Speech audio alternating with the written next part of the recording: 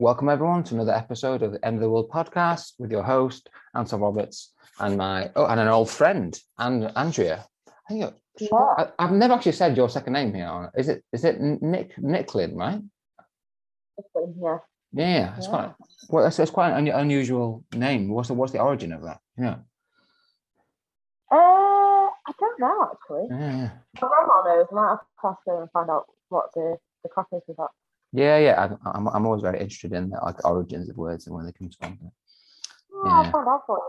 Next time, etymology of Andrew's second name. So we have an interesting one today. Well, I mean, all of our episodes are interesting, obviously, but this one is unusual. So Andrew and I recently went to a interesting kind of event. It was the psychology of serial killers. So we thought that we'd kind of do a neat little kind of event review. Say obviously our thoughts and the sorts of things that were covered there. So I imagine this will be of interest of anyone who likes sort of like true crime, like criminal techniques, offending more generally, really, or any of those really good Netflix documentaries about serial killers, which is most people nowadays. Exactly right. Yeah. So, so it was the psychology of serial killers, and it was done by a forensics lecturer called Jennifer Rees. I think I'm saying that right. And she was presenting at the Stockport Plaza. And she basically covered all the kind of big names in serial killers, but she's clearly obviously an actual academic, so it wasn't your usual I suppose presentation on it, which was quite nice. So yeah. I mean, overall, Andrew, did you enjoy it? I thought it was quite well presented. I loved it. Went into work the next day raving about it and got a few weird looks. Like, you like what? And I was like, yeah. It's funny, right? Because like there's like obsession. Good serial killer documentary. Well, this is the thing. Like most of society is kind of like obsessed with it, and I think we could maybe we can talk about that a bit later, because obviously Jennifer talks about that as well. But it's quite interesting in like my own field of like sociology and criminology. Like most of us kind of go into that thinking, oh, I'm going to be, some sort of profiler. This is going to be amazing. I'm going to be chasing serial killers, profiling their behavior categories and all things like that. And like the sad reality, I say sad, it's actually a really good thing. There's not that many serial killers. so it's one of those like sad things that like you get there and immediately, it turns out there's maybe 2 people doing that job, and there's thousands and thousands of crim students. Go, oh, okay. Yeah, what to live about 200-300 years ago to be able to catch a good few serial killers. There's too much now to discuss it. No, it turns out murder is not that common. So that is unfortunate, but still, for those lucky 2, it is a dream job, I am sure. Okay, all right. So let's crack off with what she was sort of covering. So she kind of I think she started talking about firstly the different like classifications, right? Like the different types of serial killers. Well, it was serial killers, but then she was explaining like mass killings as well, wasn't she? Because a lot of people think they could be classed as serial killers, but a mass killing is just one thing. In one episode, I think she described it as, didn't she? Yeah. So it's like it has to be kind of like I think she talked about like a certain cooling off period, right? That you kind of need. It's like if you go massacre a small village, you have to wait a few weeks before you massacre another village, and then it counts. And then it counts. If you go and massacre one village, you're not going to become the next big serial killer. You'll just be known as a mass killer. Yeah. Which is interesting because I think that really that boils down to you essentially having a time to think about it. So I suppose you can understand someone flipping out and killing someone in a fit of rage or something, but they've not actually thought about that like methodically. Yeah, that's it. I mean, I think some of them mass killers may have thought about it, acted on it, but they've only done it the once. it's. I think there might be some sort of planning that goes into it. You don't just rock up somewhere with like guns or knives or whatever. There is some form of planning to it. Oh, I mean, I suppose this does link to the types of serial killers that she was talking about, right? But you know, you have the more disordered killers, which arguably are more impulsive, I'm assuming. You know, compared to the more methodical.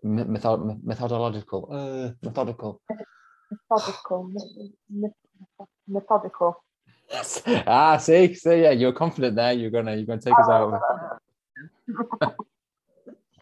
No, exactly the same. So yeah, I mean, like, what was your take? Like, were you kind of like convinced by the different classifications of serial killers? Like, did you find that quite convincing? Because like it seemed like Jennifer herself was quite skeptical when she's saying that, like obviously you would have like set traits, say, you know, like a disordered killer, but then like they seemed like there was a lot of crossover between these different categories anyway. Yeah. I don't know how convinced I was. I was kind of like, oh wait, yeah, maybe she's right. And then as she went along, I was like, no, there's so many crossovers and there's so many like different things and different like occurrences for that individual serial killer that you can't just categorize them. So I think at first I was convinced, but now I'm not, because there's so much of a crossover in between them that I'm not entirely confident on that one. Because you watch something like Mindhunters, right? And it kind of implies that, you know, once you've got their psych type, oh brilliant. Like I'm like you know exactly what they're gonna do. You can perfectly predict their behavior. Yeah. But I don't think you can. What's the other one that does it? Criminal Minds. I know it's not like real life. Yeah. As well, they profile and it's like, oh well, this person, and it's not as simple as that at all. Like, there's a lot more to it about their backgrounds, their histories, how it was brought up. And maybe in the moment that it's happened, has it happened in a fit of rage, or is it actually genuinely something that has been planned, plotted, and carried out over time? Yeah, like for me, the blur, like the different traits and how they blur, kind of for me makes them, I don't know, almost useless. Like if I was a police officer, like unless they perfectly fell within those categories, I can't see how they'd be particularly helpful. You know, other than very, you know, in a very, very general sense. So she also talked a lot about as well. I think, you know, actually she talked a little bit about the types of killers. She went on to talking about, I think, the origins. You know, what causes a serial killer. Yeah, I don't know. What was your take on it? Because, like, again, I'm quite skeptical on the whole. Because, you know, if those who don't know, there's like almost like a trope of like a causes, you know, for what you know, what accounts for that level of like deviance. And like the, you know, it's always things like, I don't know, like they've been abused as a child, right? And the you know, like experimentation with animals, things like that. I was almost like, you have to have those or they'll be fine. That sort of thing. I've always been really, really skeptical of those things. I don't know what was your thoughts when she was talking about the causes? I mean, I'm a bit more sold now because of the statistics on it. The statistics she showed compared to like a normal person, and how many people have ended up being serial killers that have been abused and have been physically abused and demeaned and stuff like that. It's quite shocking statistics. Like, one of them was like 67% of serial killers had been abused as a child.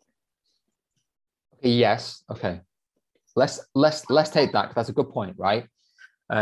So she basically brought up some stats where they had compared, you know, the average Joe basically to, you know, like a population of serial killers on all these factors, like animal experimentation and like childhood abuse and stuff. And I think it was, I don't know, was it like, I think it was literally maybe like 10-15% or something for the regular person, but it was Can you remember the exact percentage it was for serial killers? More than triple, wasn't it? I can't remember the exact percentages now, but it was more than like triple people that were serial killers had experienced this, and I don't know. The problem is obviously you're comparing very, very like distinct populations. Okay, so like if you're talking about like regular people, okay, and they're gathering information on them, that is based entirely essentially on like self-report data, yeah, which has a whole host of problems. If you're talking about like child abuse, most child abuse will go unreported, so most people aren't reporting it to authorities. So whatever that figure is, it's going to be vastly understated, right? Yeah. And then the population is obviously on the other side, the serial killers. Serial killers must be the most studied group on the planet. I also think they're the most talkative group on the planet, though, because once you get them in a prison cell and they start talking, like, there's perfect examples of that out there. Dennis Nielsen, once he started talking, that was it. There's books and tapes and everything. Ted Bundy. Yeah, that's true. Like I think because there's not as big as a population, that maybe your statistics might be higher because of how many people are in each category. Yeah, I mean, I think there's like a narcissism there as well. Obviously, like they want people to know how. Yes, they do. How amazing they are, right? I mean, yeah, arguably. yeah. But I did like though how she outlined some of the, the kind of like the general theories of that like development of the serial killer as well. So she like when she was talking about the the factor of animal cruelty. She was talking about the idea of the graduation hypothesis, right? Like you start off on little, I don't know, rats or something, and then you work your way up to like bigger and bigger prey. That seems to be quite convincing. Yeah, it did. What was the other behaviours as well, like not having shrubs around the outside of the house so they couldn't be watched? That's not having shrubs. Yeah, like that's just weird. I mean, sometimes things are just like a correlation, like not necessarily have anything to do. Like it might just so happen that people in a certain area have more shrubs. It was just when she pointed it out, and I was like, that's really weird. It's like they didn't, like they could see everything that was going on. It's like they enjoyed watching or knowing that people couldn't watch them as well. Yeah. I suppose there is that like voyeur aspect to like serial killers as well, right? Like the whole point is that obviously they're getting off on what they're inflicting on their victims. Yeah. So yeah, that totally makes sense, and it makes sense as well that if you enjoy, I don't know, if you're getting some sort of like satisfaction, like potentially like a sexual excitement or something, right, from experimenting on an animal or whatever, it does stand to reason that you would need better versions of that, I suppose. I suppose everyone does that to an extent, don't they? Yeah, everyone does do it to an extent, don't they? But not to the extent of them guys. Yeah, that's true.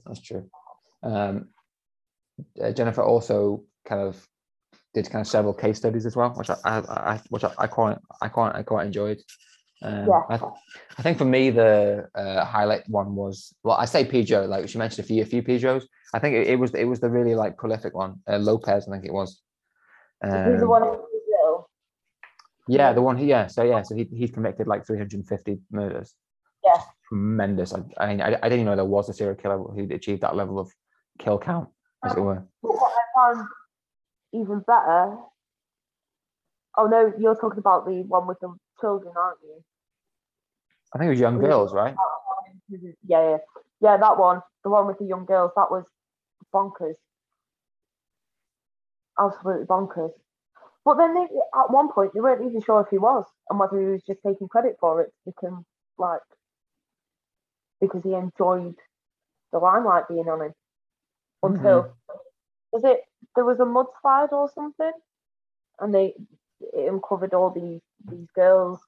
Yeah, because exposed all the corpses. So at first, even the police weren't sure whether he was like, "Are you saying this?" or, but yeah, he was. It was the other Pedro that I quite enjoyed, the fact that he's a serial killer, but over half of them were from whilst he was in prison. One of them being his own dad. I mean, it's difficult because I rather sympathized with him because like what should it like interesting? He had like a very like he wasn't a senseless killer. He had a really fixed moral philosophy. Like he like expressly targeted like pedophiles and things like that, didn't he? That's very true, wasn't it? He did have people that he he was kind of. I think he saw himself as a bit of a like do-gooder sort of thing because he was getting rid of these horrible people. But it was just like he's getting half of them in prison. Like how? Did he just go, yeah, all right, mate, you can share a cell with him for a week. We'll see who comes out.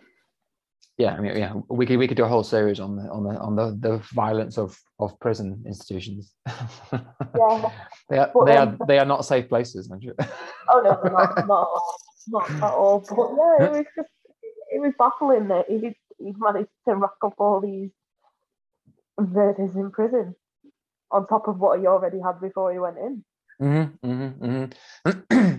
think I mean Jennifer did kind of touch on it a little bit when she was talking about bias, right? But like the different kill counts, like it was obvious when she was doing the different case studies and just how many victims that like the victimology, right? How, like who you're choosing to kill is so important. I could not believe when she was talking about like the racial disparity in America. I like obviously like it's no secret that America has a problem with racism, but you wouldn't naturally apply that to serial killers, would you? And like no, you wouldn't. But then the proof was there in the graph. That's true. Yeah, basically, she I can't remember what the organization was called. It escapes me. Can you remember what it was called? Where she was getting these stats from, but they were basically able to kind of like compare the different conviction rates via race. When it came to obviously acts of murder and whatnot, and those from like Black communities had like the lowest by far of well, I would say like convictions, even like attempts at investigating were just were just not there. There was just nothing. It was just I don't know words. I think it was just insane. It's just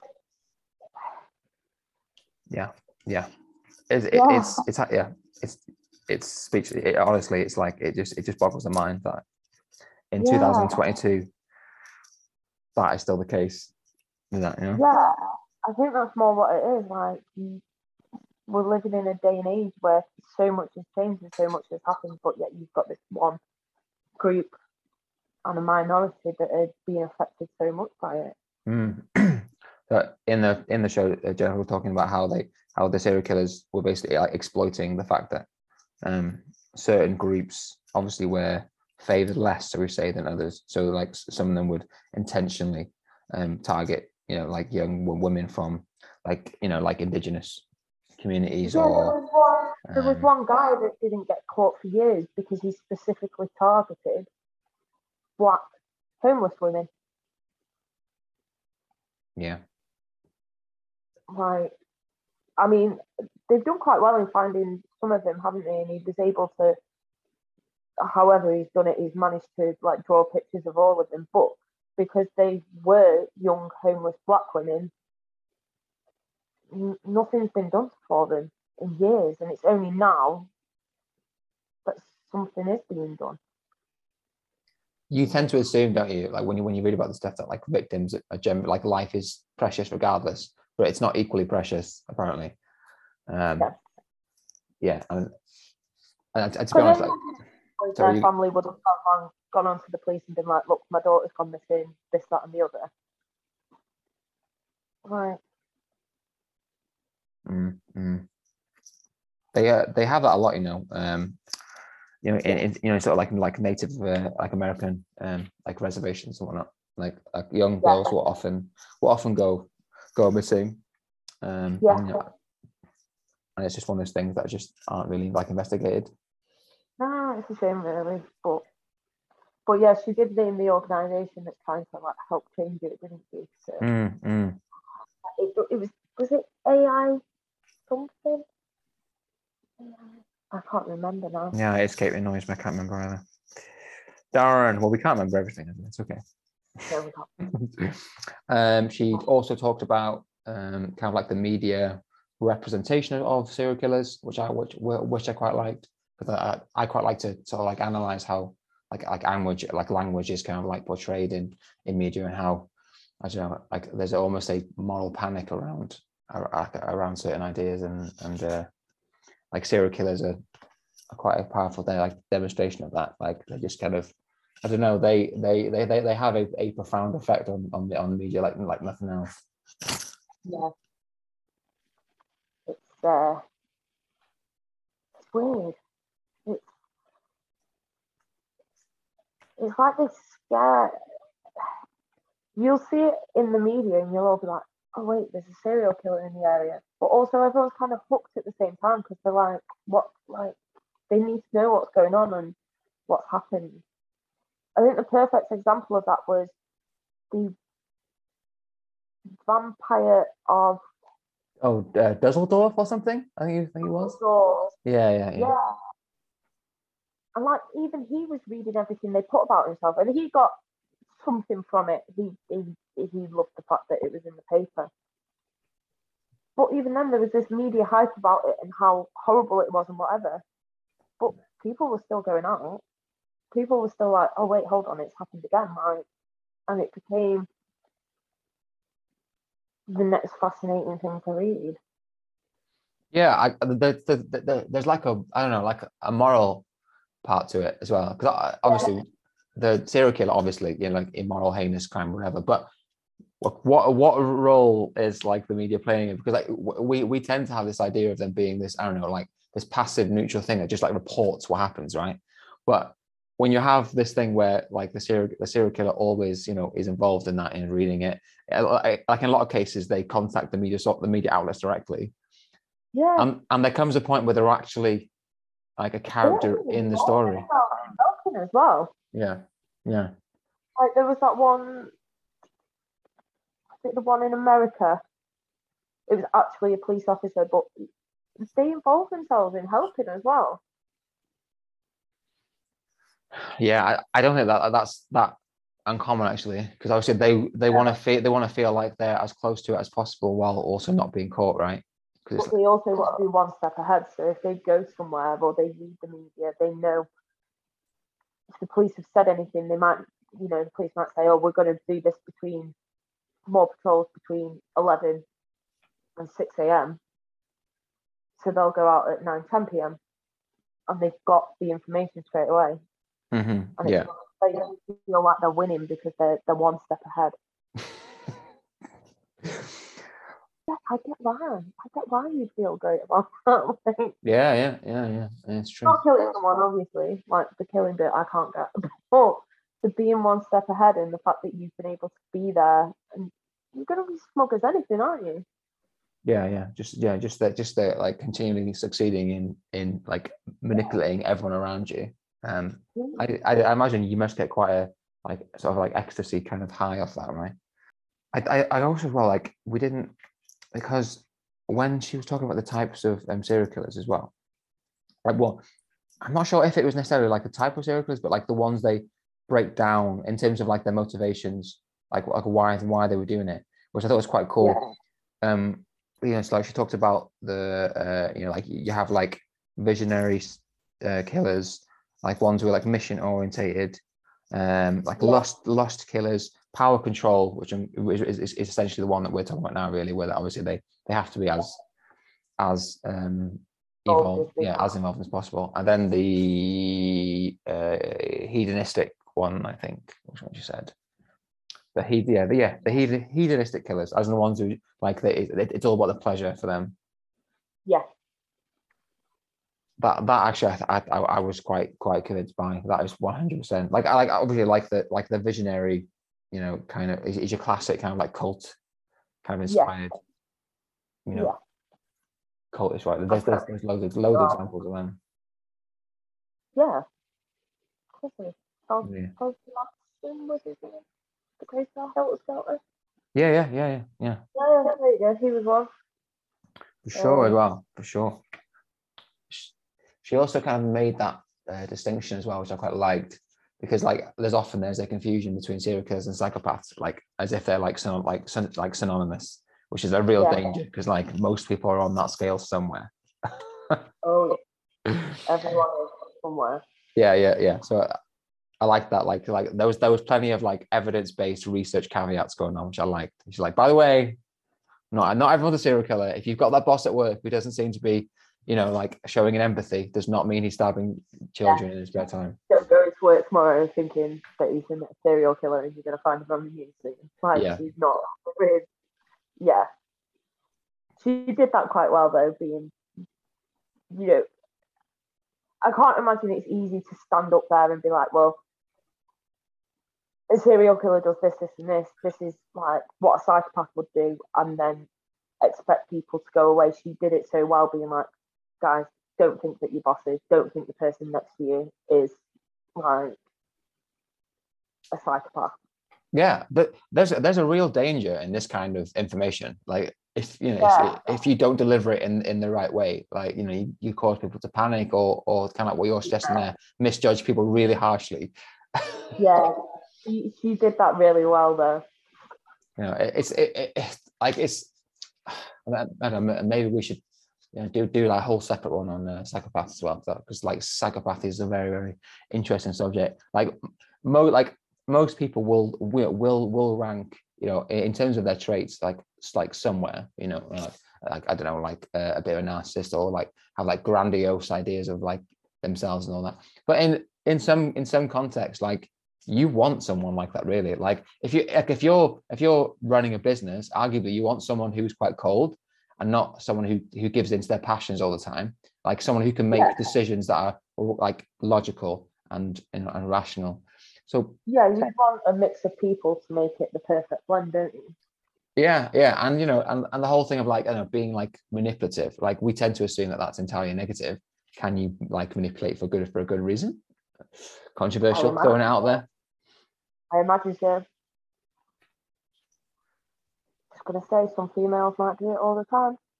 Hey babe, I want that bar of chocolate. It's actually a good point. I'm not sure what the gender breakdown is on psychopaths actually. No, she didn't mention that, but I think that's primarily because it was a talk about the psychology of serial killers. I think if you start going down that road, that's an entirely different show, and you could probably be there for the whole day, not just like the 2-3 hours we were there. Yeah, maybe for one of our like reviews or something, we should find like a book on like, you know, obviously like academic book on psychopaths, and maybe do a bit of a deep dive on that one, because that is quite fascinating as well. Mm-hmm. Another thing that I really liked, and you never hear about it, is when she was adding the section on female serial killers. You almost never hear about female serial killers. What do you think about that? I absolutely loved it. And then people could only name 2 or 3, and she used Dorothea, and I can't remember her last name for the life of me, as the example, the woman in America who looks about 70, 80 years old. Oh yeah. I think there was a Netflix doc about that one, wasn't there?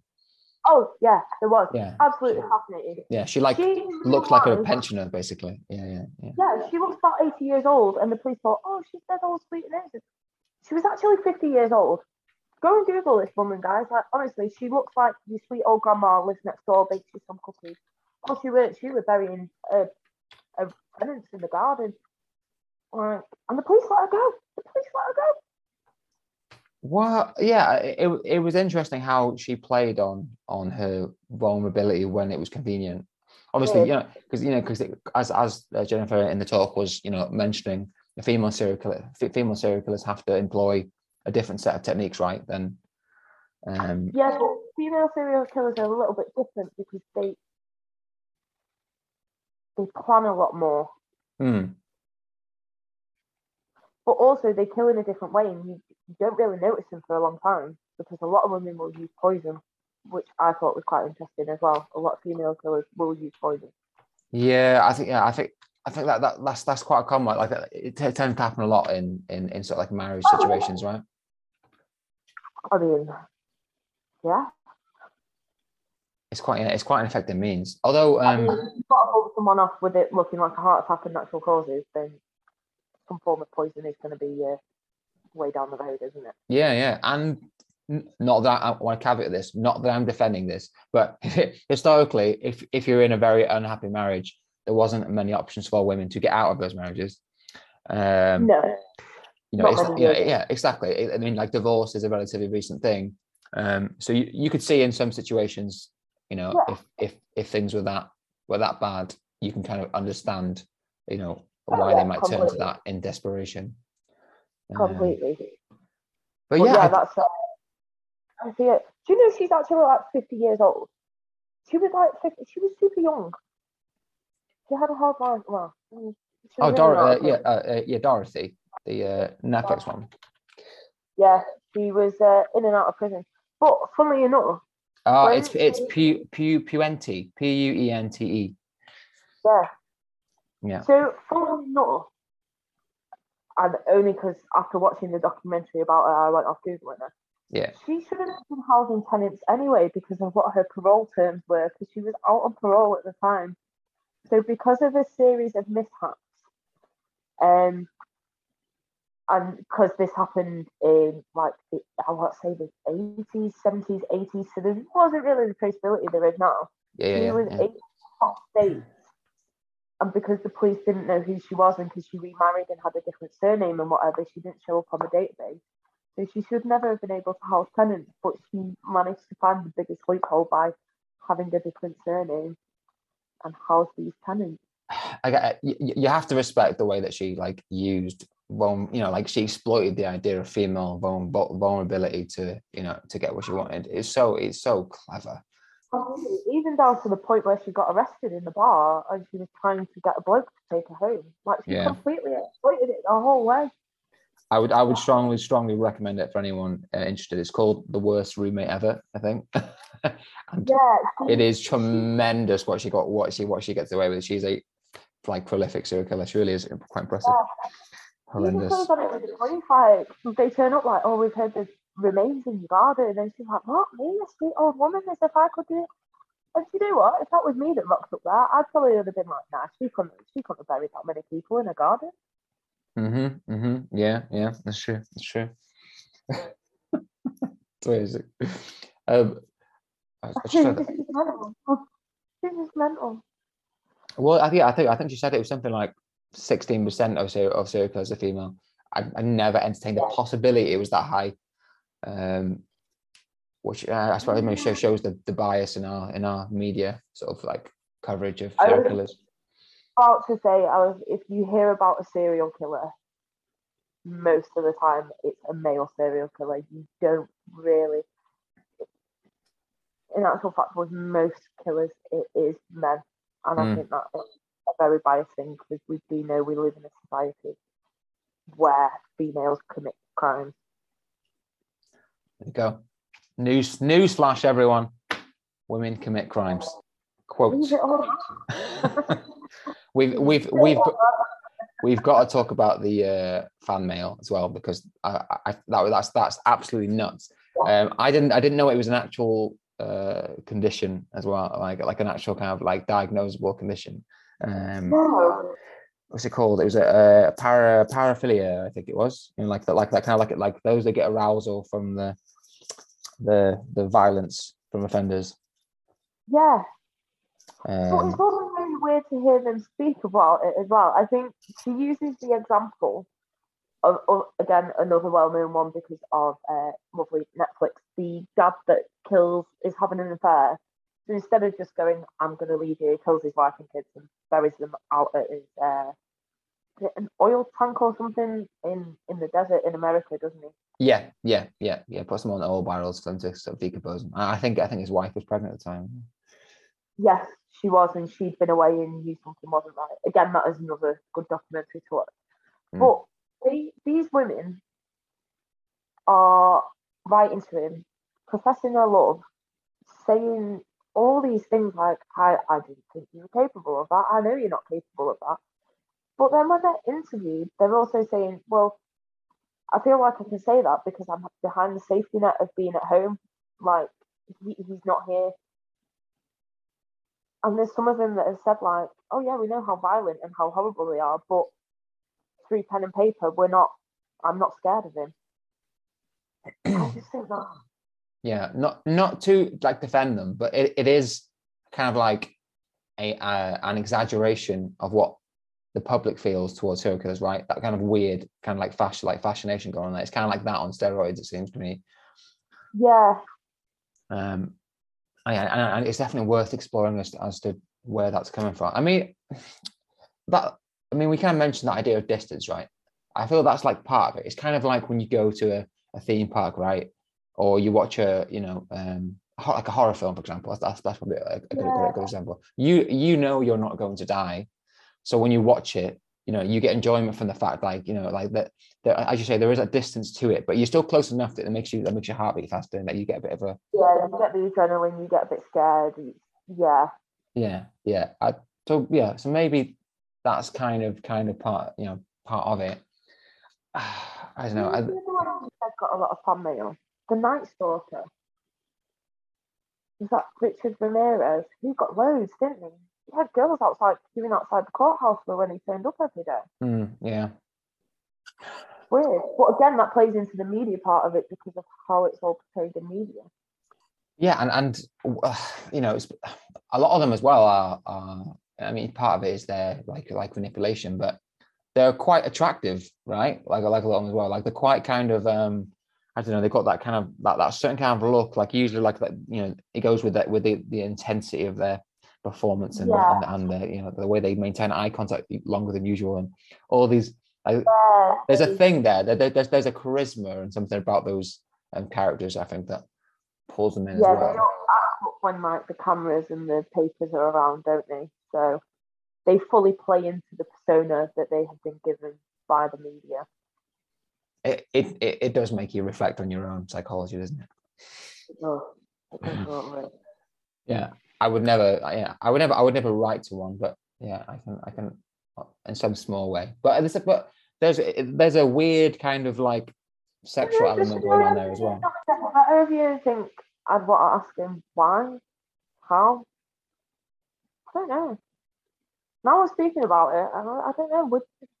Could write to someone, not for the reasons that these women have, but I'd maybe want to write and be like, "What made you do it?" I mean, I don't think I don't think there's a reason really, other than again, it comes down to type, doesn't it? Like if we're talking, those with a coherent philosophy, then yeah, there might be a reason, but obviously never just justifiable. But you can with some of them who are acting like purely on impulse. I think it's harder for us to understand them, because we can't put ourselves in their position, because they're just acting. It's the whole mad bad thing, isn't it? Like they're acting. Yeah, they find an opportunity and they take it. There's no pattern to it. It just happens. Yeah, I think we definitely struggle more with that. Massive one. What? Sorry, there you go. Couple serial killers. Yeah, this is a weird one, right? Like I think she said it like a quarter of like all the serial killers had like a partner or something. Now, okay, now even if that many exist, not to make a joke out of this, right?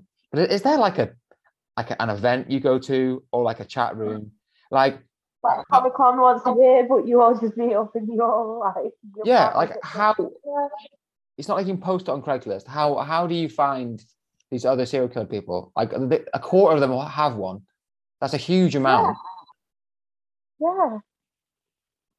But what was quite interesting, she showed 3 case studies, Obviously, she showed the Moors murderers.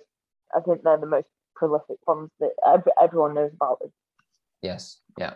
She showed it was a young couple where she took the plea bargain and ended up getting manslaughter. I can't remember the name. They were married and they raped her. Yeah. And then it came out that she was saying that she was manipulated into it and whatever. Took the plea bargain, it came out she was fully part of it. It's quite interesting to see that every single woman out of the 3 couples she chose, all 3 of them said they were manipulated. But if you when you've watched things about them as well, all 3 of the women's families have said until she got with that bloke, she was quite innocent, she was quite sweet, she would never do anything like that. God, I mean, I don't know. I mean, in the one sense, obviously, you've got the bias in our legal system that, in a sense, has been trained to see obviously females in as a victim, because obviously most of the time they are. So obviously they're exploiting that. But as to whether you can be taught to be a serial killer, I don't know. I'm skeptical on that one. But yeah, it is an interesting idea, and all the same. But yeah, I think we covered the main points of that. Unless there's anything there that you want to add, Andrew. I can't think of anything. I don't think we've missed anything. No, so I would definitely recommend anyone who has an interest in psychology and deviance and crime to because I think it runs regularly across the UK. So it's the Psychology of Serial Killers with Jennifer Rees, and she's a forensic psychologist. It looked like she's doing quite a few up and down the UK. She's doing was it Crime Con? Yeah. She's appearing at Crime Con as well. Yeah. But before we go, we should maybe talk a little bit about what we'll do next time, because we were kind of inspired by one of the recommendations. You want to tell everyone what we're reviewing next time? What should we review? We're going to review The Daughter of a Serial Killer. Yes, I think it's My Story of Faith, Love, and Overcoming. Mm-hmm. Yeah, may have already ordered it. Yeah, I also ordered it. So I think you're really going to enjoy that one. It's a really unusual perspective. Obviously, it's the daughter of the really famous BTK killer, and it is obviously her analyzing her childhood in retrospect, knowing that he is what he is. So it's from a relational point of view, it's a really unusual perspective to see. So I'm really interested in reading that. Did she think Dad was a normal dad? And did he act normal? But he was also this killer. I imagine you would reanalyze every conversation you'd ever had, right? But then, when you find out, whenever she found out, do you sit back and go, "Oh wait, hold on, maybe." So stay tuned for that, folks.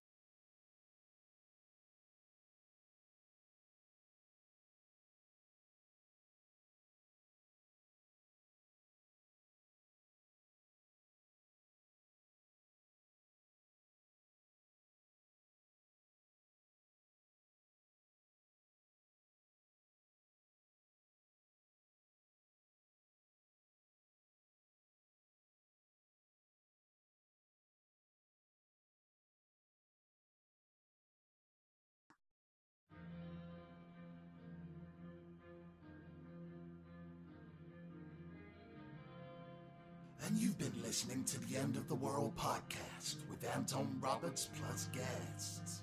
If you'd like to leave a message, please do so after the bleep. Like, comment, subscribe, because knowledge is for everyone.